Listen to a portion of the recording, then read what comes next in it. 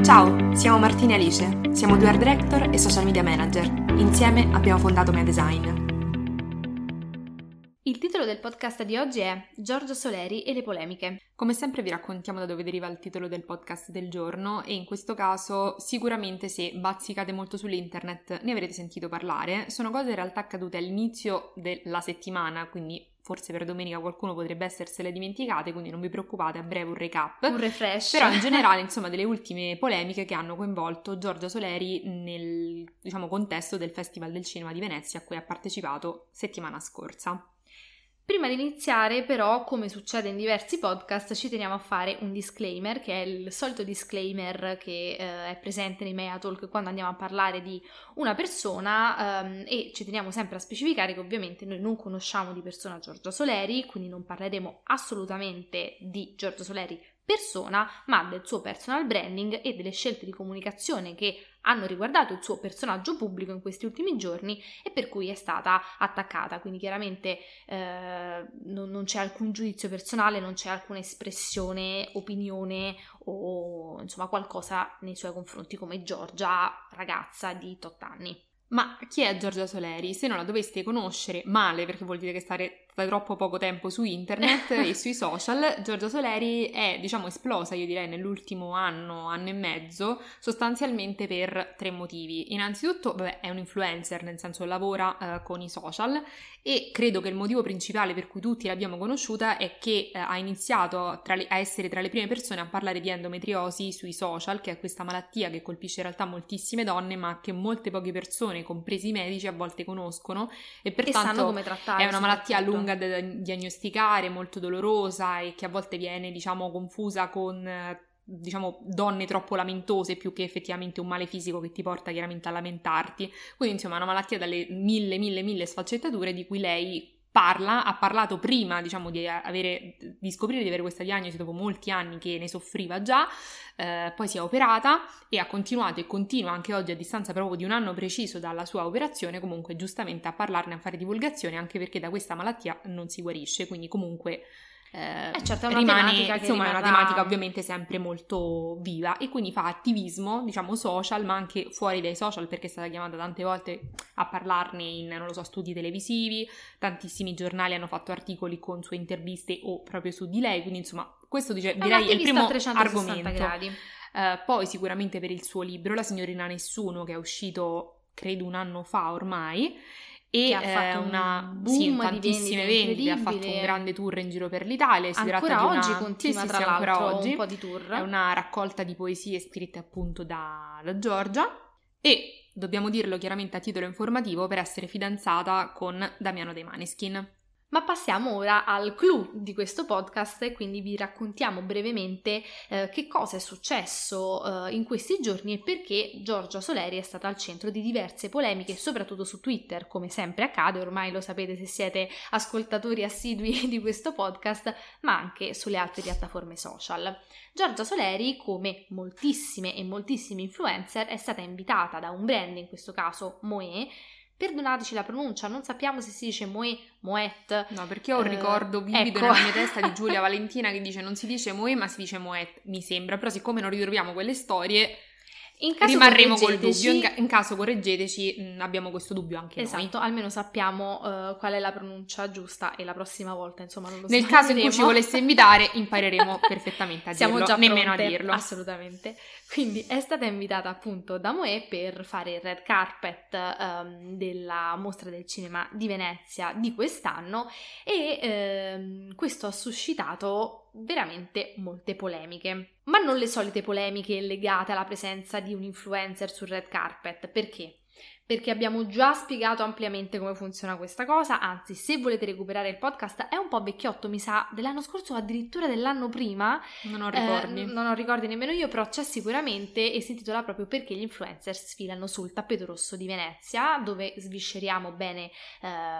l'argomento, ma insomma in soldoni. Chiaramente il red carpet è un momento per i brand di enorme visibilità e quindi scelgono delle personalità che possano dare una copertura social e media importante per sponsorizzare i loro brand, che sia Moët, che sia Campari, che sia L'Oreal, ce ne sono infiniti. Chiaramente i brand in questi casi sborsano fior di milioni, per cui è evidente che in una vetrina vogliano mettere personaggi che possano dargli maggiore visibilità. Quindi gli influencer vengono chiamati in quanto cartelloni pubblicitari. Viventi. Né più né meno. Non sono lì per dare un valore al cinema, perché di solito c'è sempre un po' questa polemica che non si capisce che gli influencer non sono lì per il cinema, gli influencer sono lì per la pubblicità che rende possibile il cinema, perché ricordatevi che tutto in questo mondo è possibile grazie a qualcuno che mette i soldi, e nel cinema, come nella musica, come in 3.000 ambiti, tante cose sono possibili grazie agli sponsor, no? Avete presente che alla fine dei film di solito c'è il ringraziamento, se voi state fino all'ultimo titolo di coda, a meno che non sia un film molto particolare, indipendente, d'autore, insomma un po' così, di solito ci stanno 300 sponsor, perché giustamente i film si reggono su qualcuno che investe. Di solito quelli che hanno tanti soldi per investire sono i brand o comunque chi vuole provare a promuovere un servizio, un prodotto, eccetera eccetera. Per cui gli influencer non sono lì per il cinema, cioè se lì ci fosse, non lo so, la Sagra delle Castagne che avesse un'enorme visibilità quanto il Festival del Cinema di Venezia, gli influencer sarebbero anche lì, ma perché non sono lì per, appunto, il Festival del Cinema, al cinema o la Sagra della Castagna. Stanno lì per dare visibilità al brand che li invita, per cui chi meglio di un influencer, per assurdo, in questo caso, in questo mondo strano che funziona in questo modo, giusto o non giusto, non tocca a noi dirlo, per assurdo anche più di un attore, perché se un influencer ha 3 milioni di follower e l'attore 200.000, è giusto che ci siano entrambi, ma è evidente che se il brand deve pensare a monetizzare e a vendere quel prodotto, punta più sull'influencer. Ma certo, perché l'attore è lì per un'altra ragione, è lì perché magari ha un film presentato o, non lo so, è l'ospite della proiezione, quindi magari è stato invitato alla produzione del film stesso. L'influencer è semplicemente un invitato di un brand che ha comprato i biglietti per quella proiezione e lui o lei naturalmente fa il red carpet per promuovere, appunto, come dicevamo prima, L'Oréal, Campari, Moët, GHD, ora non so se ci fosse GHD, però insomma per citarvi i brand. Quindi, e questa cosa in realtà la fanno anche gli attori, nel senso che ci sono anche molti attori che vanno lì, che magari non hanno un film in concorso, ma vanno lì invitati da altri brand, quindi è la stessa identica. In questo caso attori e influencer sono sullo stesso piano e vengono chiamati sostanzialmente per dare visibilità al brand che li chiama. Questo è. Le polemiche su Giorgia però non sono state proprio su questa questione solita che conosciamo ogni volta che c'è Venezia, siamo abituati ai tweet, ai post su Facebook, ai post su Instagram, ma ci dovrebbero essere quelli del cinema. È un'altra questione, appunto, ne abbiamo già parlato. Perché ci sono quelli del cinema, ma meno male, c'è tantissima gente, grazie al cielo, al mondo dello spettacolo, però ad oggi il mondo dello spettacolo si sta allargando e comprende tanto anche gli influencer, perché appunto sono vetrine pubblicitarie a tutti gli effetti, e secondo me anche al regista del film fa piacere che ci sia tanta visibilità, perché viene data ancora più visibilità al film. Il fatto che ci siano 10 influencer che parlino di un film che tendenzialmente questi di Venezia, io penso sfido chiunque di voi a dire che avete visto tutti i film in concorso di un anno, è improbabile, perché non sono i blockbuster di cui poi si parla su Facebook, su Instagram, su TikTok fino alla morte, per cui a meno che non siate proprio appassionati di cinema, nel senso che non lo studiate nella vita o sia proprio un vostro pallino, ma vero pallino, nel tipo che quando escono gli Oscar voi avete visto tutti i film in concorso per veramente, come dire, avere argomentazioni per parlarne, a meno che appunto questa non sia la vostra passione, è molto difficile che voi abbiate visto tutti quei film. Quindi in questo caso il fatto che ci siano persone che hanno un grosso pubblico che le seguono, possano raccontare la propria su un film, innanzitutto è un parere chiaramente come fosse quello di un'amica, non sono chiamati a raccontare in quanto professionisti, perché certo, non sono professionisti, critica, esatto, ecco. di settore, per lì ci sono i critici cinematografici, per cui dare visibilità è solo che positiva, perché magari voi un film l'avreste ignorato, ma siccome Giulia Valentina vi ha coinvolto magari nel racconto della trama, voi gli darete non lo so, un'opportunità, certo, quando lo vedrete al cinema, perché non lo so, vi ricorderete la locandina che ha condiviso lei, vi ha condiviso quel fan fact che vi è rimasto in testa e lo andrete a vedere. Se magari Giulia Valentina non ne avesse parlato e voi non foste iper appassionati, può essere che quel film potrebbe sfuggirvi, quindi è anche un aiuto per il cinema, quindi in realtà è per il cinema fatta questa cosa, alla fine tutti ne giovano. Ma tornando alle polemiche che hanno riguardato appunto Giorgia Soleri, bypassando questa di base che tanto se la beccano tutti simili influencer che calcano il tappeto rosso, sono state principalmente due. Da una parte Giorgia è stata accusata, tra virgolette, di aver partecipato al red carpet con un brand per sponsorizzare un brand che produce una bevanda alcolica, lo champagne, e in teoria questa andrebbe in contrasto con la sua malattia o meglio le medicine che si prendono per mitigare i sintomi o per iniziare una cura. Ma ora approfondiremo. La seconda è legata alle affermazioni che Giorgia Soleri ha fatto riguardo al cinema, non so quanto tempo fa, diverso tempo fa, Sì, ma ha affermato di non amare il cinema, anzi di non guardarlo proprio e che non è assolutamente una sua passione. Ma quindi andiamo per gradi, partiamo dalla prima. Allora, su questa questione ci muoveremo come per quanto riguardato Come Scam della sempre. scorsa settimana, quindi stando attenti a non sprofondare nella shitstorm anche noi. Dunque, noi ovviamente non siamo medici, non siamo esperte, non soffriamo di questa malattia, quindi ne sappiamo tanto quanto chiunque di voi, nel senso abbiamo indagato più che altro per darvi delle informazioni quanto più corrette possibili, ma non essendo all'interno è sempre difficile riuscire a parlare di una cosa di cui uno non sa effettivamente tutte le facce. Per cui quello che hanno notato molti utenti è che persone che di solito soffrono di questa malattia o hanno problemi annessi a questa malattia raramente possono poi usufruire di alcuni alimenti o di alcune bevande. Tra queste chiaramente c'è l'alcol, insomma l'alcol diciamo che già di per sé non faccia benissimo, se poi uno ha anche delle problematiche di salute difficilmente fa meglio, insomma di sicuro farà ancora peggio. In più qualcuno ha detto che non è tanto l'associazione tra la malattia e l'alcol, perché c'erano persone, perché questa polemica è venuta un po' fuori dalle storie di Very Nutil People, citiamolo, che è questa pagina di gossip che appunto un po'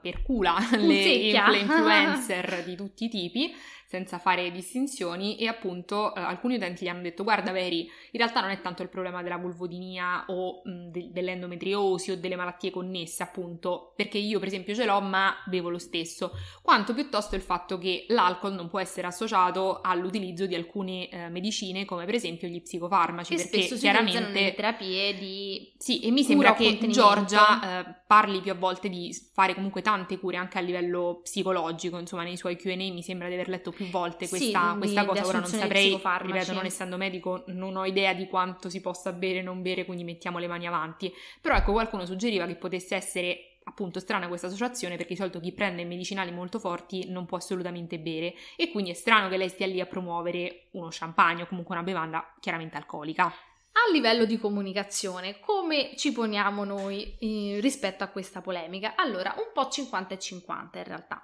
perché da una parte secondo noi c'è stato un errore proprio di valutazione da parte del brand, perché è vero che Giorgia Soleri è stata invitata da Moët, ma per un progetto specifico di Moët che parla di inclusione, di dare voce a tutti gli esseri umani nel mondo del doppiaggio, del cinema, eccetera, eccetera, eccetera, e quindi a livello di attivismo e impegno sociale, eccetera, eccetera, Giorgia sarebbe stata perfetta, ma fossi stata io in Moët o nella persona responsabile di fare la lista degli invitati sul red carpet, forse non avrei scelto Giorgia, perché questa associazione effettivamente poteva andare a creare dei problemi che poi ha evidentemente creato, quindi sicuramente Giorgia sarebbe stata un ottimo volto, ma c'era questo discrimine che, cioè, se fosse stato un succo di frutta chiaramente questa cosa non si sarebbe posta, ma essendo un alcolico forse il brand ci avrebbe potuto pensare. Anche se Giorgia ha affermato che il suo dottore, insomma quello che la segue durante questo percorso, non le ha mai vietato alcolici, per cui alziamo le mani. Certo. Può essere che magari lei li beva, non so perché, nel senso nel non suo so caso come, sia quando, concesso, certo. Ovviamente non entriamo in merito, se lei dice che è così non ho motivo Non ci mancherebbe. per credere insomma il contrario, però in questo caso c'è stato un po' anche un errore da parte, appunto il 50 del brand l'abbiamo detto, il 50 d'errore da parte di Giorgia e del suo team, perché chiaramente Giorgia sarà seguita da un manager o comunque da qualcuno, e è stato il fatto che io capisco che è molto difficile dire no al primo red carpet a Venezia con Moët. Cioè, io penso che se ti arriva una mail del genere, prima svieni sotto, certo. E poi dici sì, non è che ci pensi, quindi capisco quel lato, però al tempo stesso c'è anche da dire che a livello di posizionamento è un soprattutto po' per lei problematico, più che altro perché in questo caso Giorgia, persona e personaggio coincidono. Non è come in altri casi, nel senso, anche Camille che è stata invitata con Campari, ok? Io onestamente non conosco così bene Camille da dire lei nel suo privato beve Campari, però non frega niente a nessuno, perché siccome non è astemia, comunque berrà nel suo privato, eccetera eccetera, va bene che vada con Campari, nessuno si è posto l'acquisito, ma le che è piace mio, Campari? che gli piace il Campari, o una Lo volta ha beve detto tutti i che non gli giorni? piace, insomma non frega niente a nessuno, perché più o meno può andare bene. Ma nel caso di Giorgia, il fatto che la sua persona sia una persona che in teoria potrebbe non dover bere alcol, è chiaro che poi associarla all'alcol come personaggio cozza, perché persona e personaggio non sempre devono coesistere, ma abbiamo detto ci sono tantissimi esempi di persone che hanno creato un personaggio e quello interpretano, primi tra tutti i me contro te evidentemente non strillano tra di loro, ma soprattutto non potevano mai andare con noi al Festival questo, del Cinema e questo di è Venezia. chiaro, però nel senso ci sono, come dire, personaggi dove quello che fanno Sofia e lui nel loro privato non ci frega, perché comunque hanno un personaggio e interpretano soltanto quello nella sfera pubblica. Nel caso di Giorgia, persona e personaggio sono praticamente sovrapponibili, e quando è così chiaramente bisogna stare molto attenti a che la persona non abbia mai detto cose in crisi, che possano mandare in crisi il personaggio, perché sennò succede il patatrac, come appunto in questo caso. Poi, questa ci ricollega direttamente alla seconda questione, ovvero mai dire una cosa su internet perché rimane tutto, cioè state sempre attenti a quello che dite e postate su internet, perché vedrete ancora in futuro, ma lo vedete anche oggi con questa storia, l'avete visto con Fedez, l'avete visto con chiunque, che tutto rimane e tutto riciccia al momento giusto. E infatti proprio in questi giorni è rispuntata fuori una storia di Giorgia dove durante un Q&A un utente le chiedeva se le piacesse o meno il cinema, e lei ha risposto in maniera molto sincera, autentica probabilmente, dicendo che allora io devo Martina un po', sospira. io sospiro perché io sono la prima a essere una persona molto categorica, nel senso, chi mi segue sul mio privato sa che per me la sfumatura è un concetto molto difficile, per me esiste più il bianco e più il nero, quindi capisco il suo voler fare un'affermazione, perché Giorgia non è che ha detto qua bisogna un attimino raccontare bene. Allora, in un Q&A le hanno chiesto, ora non mi ricordo quale fosse la domanda, ma ricordo molto bene la risposta, per cui Giorgia affermava che il cinema non le piace per niente, non le piace guardare film, la trova una forma di intrattenimento noiosa che comunque non la stimola, non la coinvolge, quindi preferisce fare qualunque altra cosa. Il punto è che per quanto poi questa affermazione sia un po' particolare, nel senso che è troppo ampia per, non so come dire, per essere un concetto condivisibile, nel senso che ad esempio io non sono una appassionata di film d'autore, è una cosa molto specifica, a qualcuno può non piacere il film francese, a qualcuno può odiare il genere commedia, il genere thriller, però è molto difficile odiare proprio una categoria in assoluto, no? Certo, è come dire non mi piace la musica, magari non ti piace la musica classica o la musica rap, puoi non ascoltarla, ma secondo me se capita la musichetta che ti piace in radio, te ascolti, lo stesso vale per, magari può piacerti il cinema più easy, appunto i blockbuster trash che vanno al cinema, cioè non per forza il cinema deve essere una cosa impegnata, uno può dire anche mi piace il cinema, inteso mi vedo, non lo so, solo i film d'animazione, cioè è talmente vasto come concetto che bandirlo tutto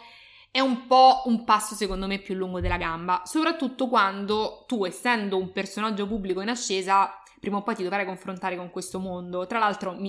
visto che ormai tutti fanno tutto per utilizzare un'affermazione che proprio sta cara a molte persone, probabilmente magari un giorno fa un cameo in un film o doppia qualcosa. Quindi siccome è tutto molto unito questo mondo, è un po' come il mondo è piccolo, no? Avete presente che voi conoscerete una persona, non lo so, in Grecia la prossima estate, quella persona ve la ritroverete tra 10 anni, non lo so, vicino di casa, perché il mondo alla fine è piccolo. Quindi per lo stesso concetto è molto probabile che lei col cinema ci abbia a che fare, visto che è un personaggio pubblico e non lavora alle poste, per cui sai, dici, magari è difficile che ti coinvolgeranno in un progetto cinematografico, per cui bisogna sempre mettere molto le mani avanti ed essere su queste cose quando si parla di brand o di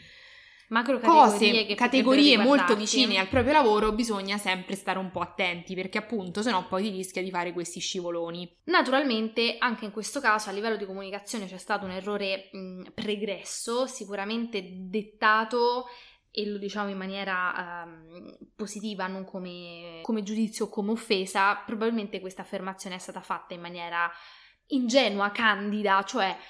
ti piace il cinema? Boh, no, non tanto, come uno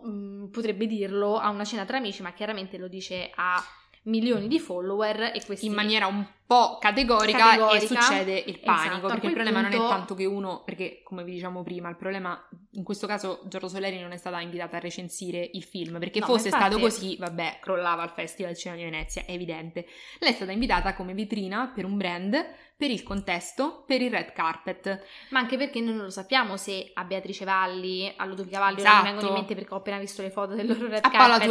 Paola Turani, gli piace veramente il cinema, cioè, ma che ne sappiamo, magari quelle non hanno mai visto un film in vita loro, quelli o quelli, cioè anche tantissimi uomini hanno fatto il red carpet, Marco Fantini e tantissimi altri, che ne sappiamo, magari loro non hanno mai visto un film in vita loro, tutto può essere, ma magari non l'hanno detto, quindi non stiamo disquisendo sulla questione in sé, perché tanto Giorgia non era lì per fare la critica del film o a pubblicizzare il film, cioè lei è stata soltanto invitata a vedere quel film perché il brand ha trovato biglietti per quella proiezione, esatto, cioè detta in maniera molto povera. Lei era lì per fare un red carpet, per promuovere appunto questo brand, per fare questo video in collaborazione. Vi stupireste di quanta gente fa il red carpet, non Giorgia Soleri in questo caso, ma fa il red carpet e poi manco vede magari il film, cioè tutto è possibile in questo magico mondo. Noi siamo stati a Venezia ed è un po' un purpurì. Sì, un po' un mix di situazioni. Quindi questo per dire che lei in questo caso col cinema non c'entra molto, era soltanto, ritorniamo alla sagra della castagna di prima, sarebbe stato uguale se ci fosse stata e fosse stata altrettanto importante, è soltanto la vetrina che si dà e che comunque è solo che positiva, perché se lei adesso che ha recensito il film e chiaramente lì ha trovato un modo un po', Giorgia con tutto il bene, ha fatto benissimo, parachiul, ma giusto, brava, giustissimo, sì. Per chiaramente riportare la fotografia, perché lei nasce fotografa, lei dice ha sì, detto di aver studiato, quindi sicuramente sarà più appassionata di quello, in un film noterà maggiormente quello piuttosto che tantissime altre parti di cui è fatto insomma un film, e quindi giustamente ha raccontato il film da quel punto di vista, però ecco questo cambia poco, perché non vedo perché la sua opinione debba essere meno importante dell'altra influencer, cioè a meno che non la mettiamo in questo caso specifico riguardante il cinema a paragone con un attore, con un regista, mi sento di dire che più o meno insomma è stata solo sfortunata, tra virgolette, a essere stata scioccata su un'affermazione fatta prima, ma altrimenti tutta questa polemica non sarebbe esistita, perché era alla pari di tutti gli altri che erano là, ovvero invitati a un brand per pubblicizzare quel brand, punto. E questa questione però ci riporta a una base della comunicazione, anzi due basi della comunicazione digitale. La prima l'abbiamo già detto, ovvero tutto ciò che si dice sui social rimane, rimarrà e riciccerà al momento opportuno, quindi state attenti, anche se ora avete un profilo da 300 follower, comunque state attenti. La seconda è che affermazioni così categoriche è meglio non farle, ma banalmente perché nella vita si cambia idea, spessissimo, sì, grazie al cielo. E quindi ci si va spesso a tarpare ali, perché magari in questo caso probabilmente Moe non era a conoscenza di questa storia, ma magari se ci fosse stata una PR o un PR dentro Moe che ricordava quella storia, avrebbe detto: guardate ragazzi, Giorgia Soleri ha detto che odia il cinema, forse non è il caso di invitare al Festival del Cinema di Venezia, e lei si sarebbe preclusa un'opportunità. Magari tantissime major di produzione cinematografica avrebbero voluto invitarla delle prime o pagarla per sponsorizzare un film in uscita, Netflix, non lo sappiamo. Magari queste persone potevano ricordare di quella storia e quindi cancellare il suo nome per questo motivo. Quindi certo, poi se uno dice ragazzi, ecco, un discorso diverso per esempio è chi non mangia la carne, o chi è vegetariano o chi è vegano. È naturale che se tu non mangi la carne per una scelta etica, ambientalista, salutare, eccetera, eccetera, qualsiasi sia, non è che non lo devi dire su Instagram perché poi ti precludi la collaborazione con Chicken McNuggets di McDonald's, perché in quel caso è anche parte del tuo posizionamento non mangiare la carne. Però ecco, dire non mi piace il cinema, non mi piace la musica, quando è un'affermazione talmente generica che non porta nemmeno un valore a livello posizionante per il personal brand, forse è meglio evitare. Diciamo, più che altro bisogna secondo me fare delle affermazioni solo se si è in grado poi di portarle avanti, perché se voi siete assolutamente contro, non lo so, le sigarette, bene, evidentemente non verrete mai, come dire, sollecitati o stuzzicati da una proposta di IQOS che vi dice vi do 1 milione di euro per promuovere le sigarette. Voi non fumate, avete detto che non fumate, il cerchio si chiude, il problema non si pone. Ben diverse su temi così ampi e così che potrebbero capitarti nella vita, che ovviamente ti precludono delle opportunità preziose, perché comunque, cioè, sfido comunque a fare il red carpet a Venezia, non è una cosa che ti capita esattamente tutti i giorni nella vita, per cui in quel caso è stata un po' secondo me un'ingenuità che denota il fatto che comunque lei ha avuto un'ascesa secondo me molto rapida, molto forte, e quindi ovviamente tutto quello che si dice poi ha un peso. Secondo me lei l'ha recuperata abbastanza bene. Purtroppo Giorgia è uno di quei personaggi che si porta dietro un odio per tante altre cose che esulano da questa storia, no? Ci sono quei personaggi a cui si dà addosso comunque, tanto per... Cioè su cui le polemiche hanno una risonanza maggiore rispetto che su altri, per cui secondo me in questo caso è evidente che lei abbia più peccato a scrivere quella cosa che a essere sul red carpet, perché io non ci credo che a lei non piaccia il cinema, magari preferisce, non lo so, una mostra, una passeggiata, certo, a vedere un film, però da qui a odiare i contenuti audiovisivi mi sembra, diciamo, un'affermazione fatta magari così in leggerezza, che ha avuto un peso solo perché certo, ma appunto, perché magari uno dice sulla cresta della polemica poi si è andati così lunghi. Però ecco, è sempre molto interessante vedere queste polemiche come nascono da delle inezie che voi dite, cioè una storia di 15 secondi di un anno e mezzo fa ha scatenato una polemica oggi che sono sul red carpet del Festival del Cinema di Venezia. Sì, queste cose succedono, anzi, cioè succedono sempre, quindi ormai non ma succedono considerate pure sulle cavolate, nel senso che io da influencer stessa succedono pure se decidete di tagliare taglio di capelli, ma fino a un mese prima avete detto che vi piaceva più un altro taglio, io quindi ricordo, figuriamoci. E questa è una cheat molto alta, ricordo quando si arrabbiarono con Chiara Facchetti perché lei aveva detto che la sua torta preferita era X torta, non lo so, la torta margherita, e poi dopo qualche mese aveva comprato un'altra torta e aveva detto tipo in un vlog: Madonna, questa è la mia torta preferita, buonissima, alla Sacher, e la gente in rivolta perché... Ma sì, perché purtroppo questa è una riflessione che insomma è proprio ormai pur parler come se stessimo a fare l'aperitivo. Le persone tendono a vedere soltanto un lato, nel senso che per loro non sei in 3D una persona che comunque ha tante sfaccettature, complessa, a volte incoerente, come tutti gli esseri umani sulla faccia della terra. Per chi ti segue online, per molti, perché alcuni si rendono conto di comunque avere davanti un essere umano e dire, come dire, io per primo a volte dico cose assurde, incoerenti, che si contraddicono dall'oggi al domani, figuriamoci un'altra persona. La sfiga dell'influencer o comunque è che tutto rimane su, come dire, formato video. Il punto è che ovviamente come tutti, cioè io immagino che anche voi cambiate idea, che dite, non so, che uno è il vostro attore preferito 15 volte, cioè Johnny Depp, va di moda Johnny Depp, il mio attore preferito, poi c'è Leonardo DiCaprio che è Leonardo DiCaprio, cioè tutti noi diciamo 100.000 volte le stesse le cose in modi diversi. Il problema è appunto soltanto che nel caso dell'influencer rimangono e hanno risonanza negli anni, perché le persone non si rendono conto che banalmente si cambia, perché si cambia nella vita, si cresce, cambiano i gusti, e alcune cose ho dette così tanto per, e bisogna prenderle per quello che sono, perché tutti noi diciamo sfondoni, per cui insomma stare a fare il processo a una persona X è un po' inutile. Quindi concludiamo così questo podcast. Appunto, se vi interessa approfondire la questione perché gli influencer sono sul red carpet, vi consigliamo l'ascolto dell'altro podcast, perché avevamo proprio molto bene approfondito questo tema, ma ribadiamo appunto per finire che Giorgia Soleri comunque non era lì per il cinema, per la seconda questione, e non doveva esserlo. Lei era lì come cartellone pubblicitario per Moët e ha fatto il suo lavoro egregiamente, tralasciando le polemiche riguardo alla questione alcol e malattia, perché comunque in quel caso la colpa, se vogliamo dare una colpa, è più del brand, perché comunque il brand l'ha selezionata, e io mi rendo conto che dire di no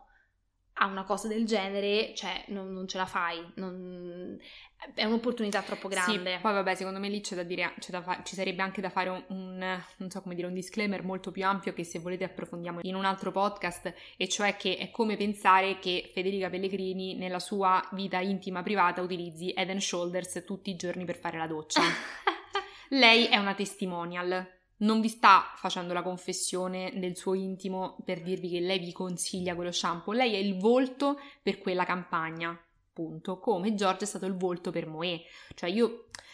dubito che voi comprerete perché Giorgia ve l'ha consigliato, perché in queste cose è più la rappresentanza, cioè non stiamo parlando della collaborazione su Instagram delle stories, che è una cosa molto diversa, perché quando ci sono dei codici sconto c'è un link, c'è l'obiettivo di vendita. In questo caso l'obiettivo non è vendere, perché l'obiettivo di Moët è avere awareness, cioè buzz, far parlare del brand, dargli un'importanza, cioè un valore. Collegarlo a delle immagini, a dei valori. Esatto, a dei valori, cioè a Giorgia come di ragazza impegnata, forte, tra l'altro secondo me era anche cioè quelle che visivamente ha anche un look un po' particolare, insomma una ragazza molto forte, determinata, con un racconto anche poi di persona molto complesso, eccetera, quindi era lì in quanto valore, non per consigliarvi nel suo intimo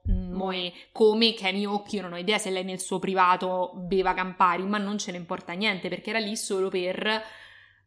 fare una bella foto, dare a Campari dei contenuti fighi da ripostare e basta. Quindi anche questo è importante, cioè distinguere quando l'influencer è lì per fare l'influencer e quando è là per fare, diciamo, da testimonial. Grazie per aver ascoltato il nostro podcast. Se volete saperne di più su di noi o su cosa facciamo, seguiteci al profilo Instagram medesign.agency. Alla prossima! Ciao!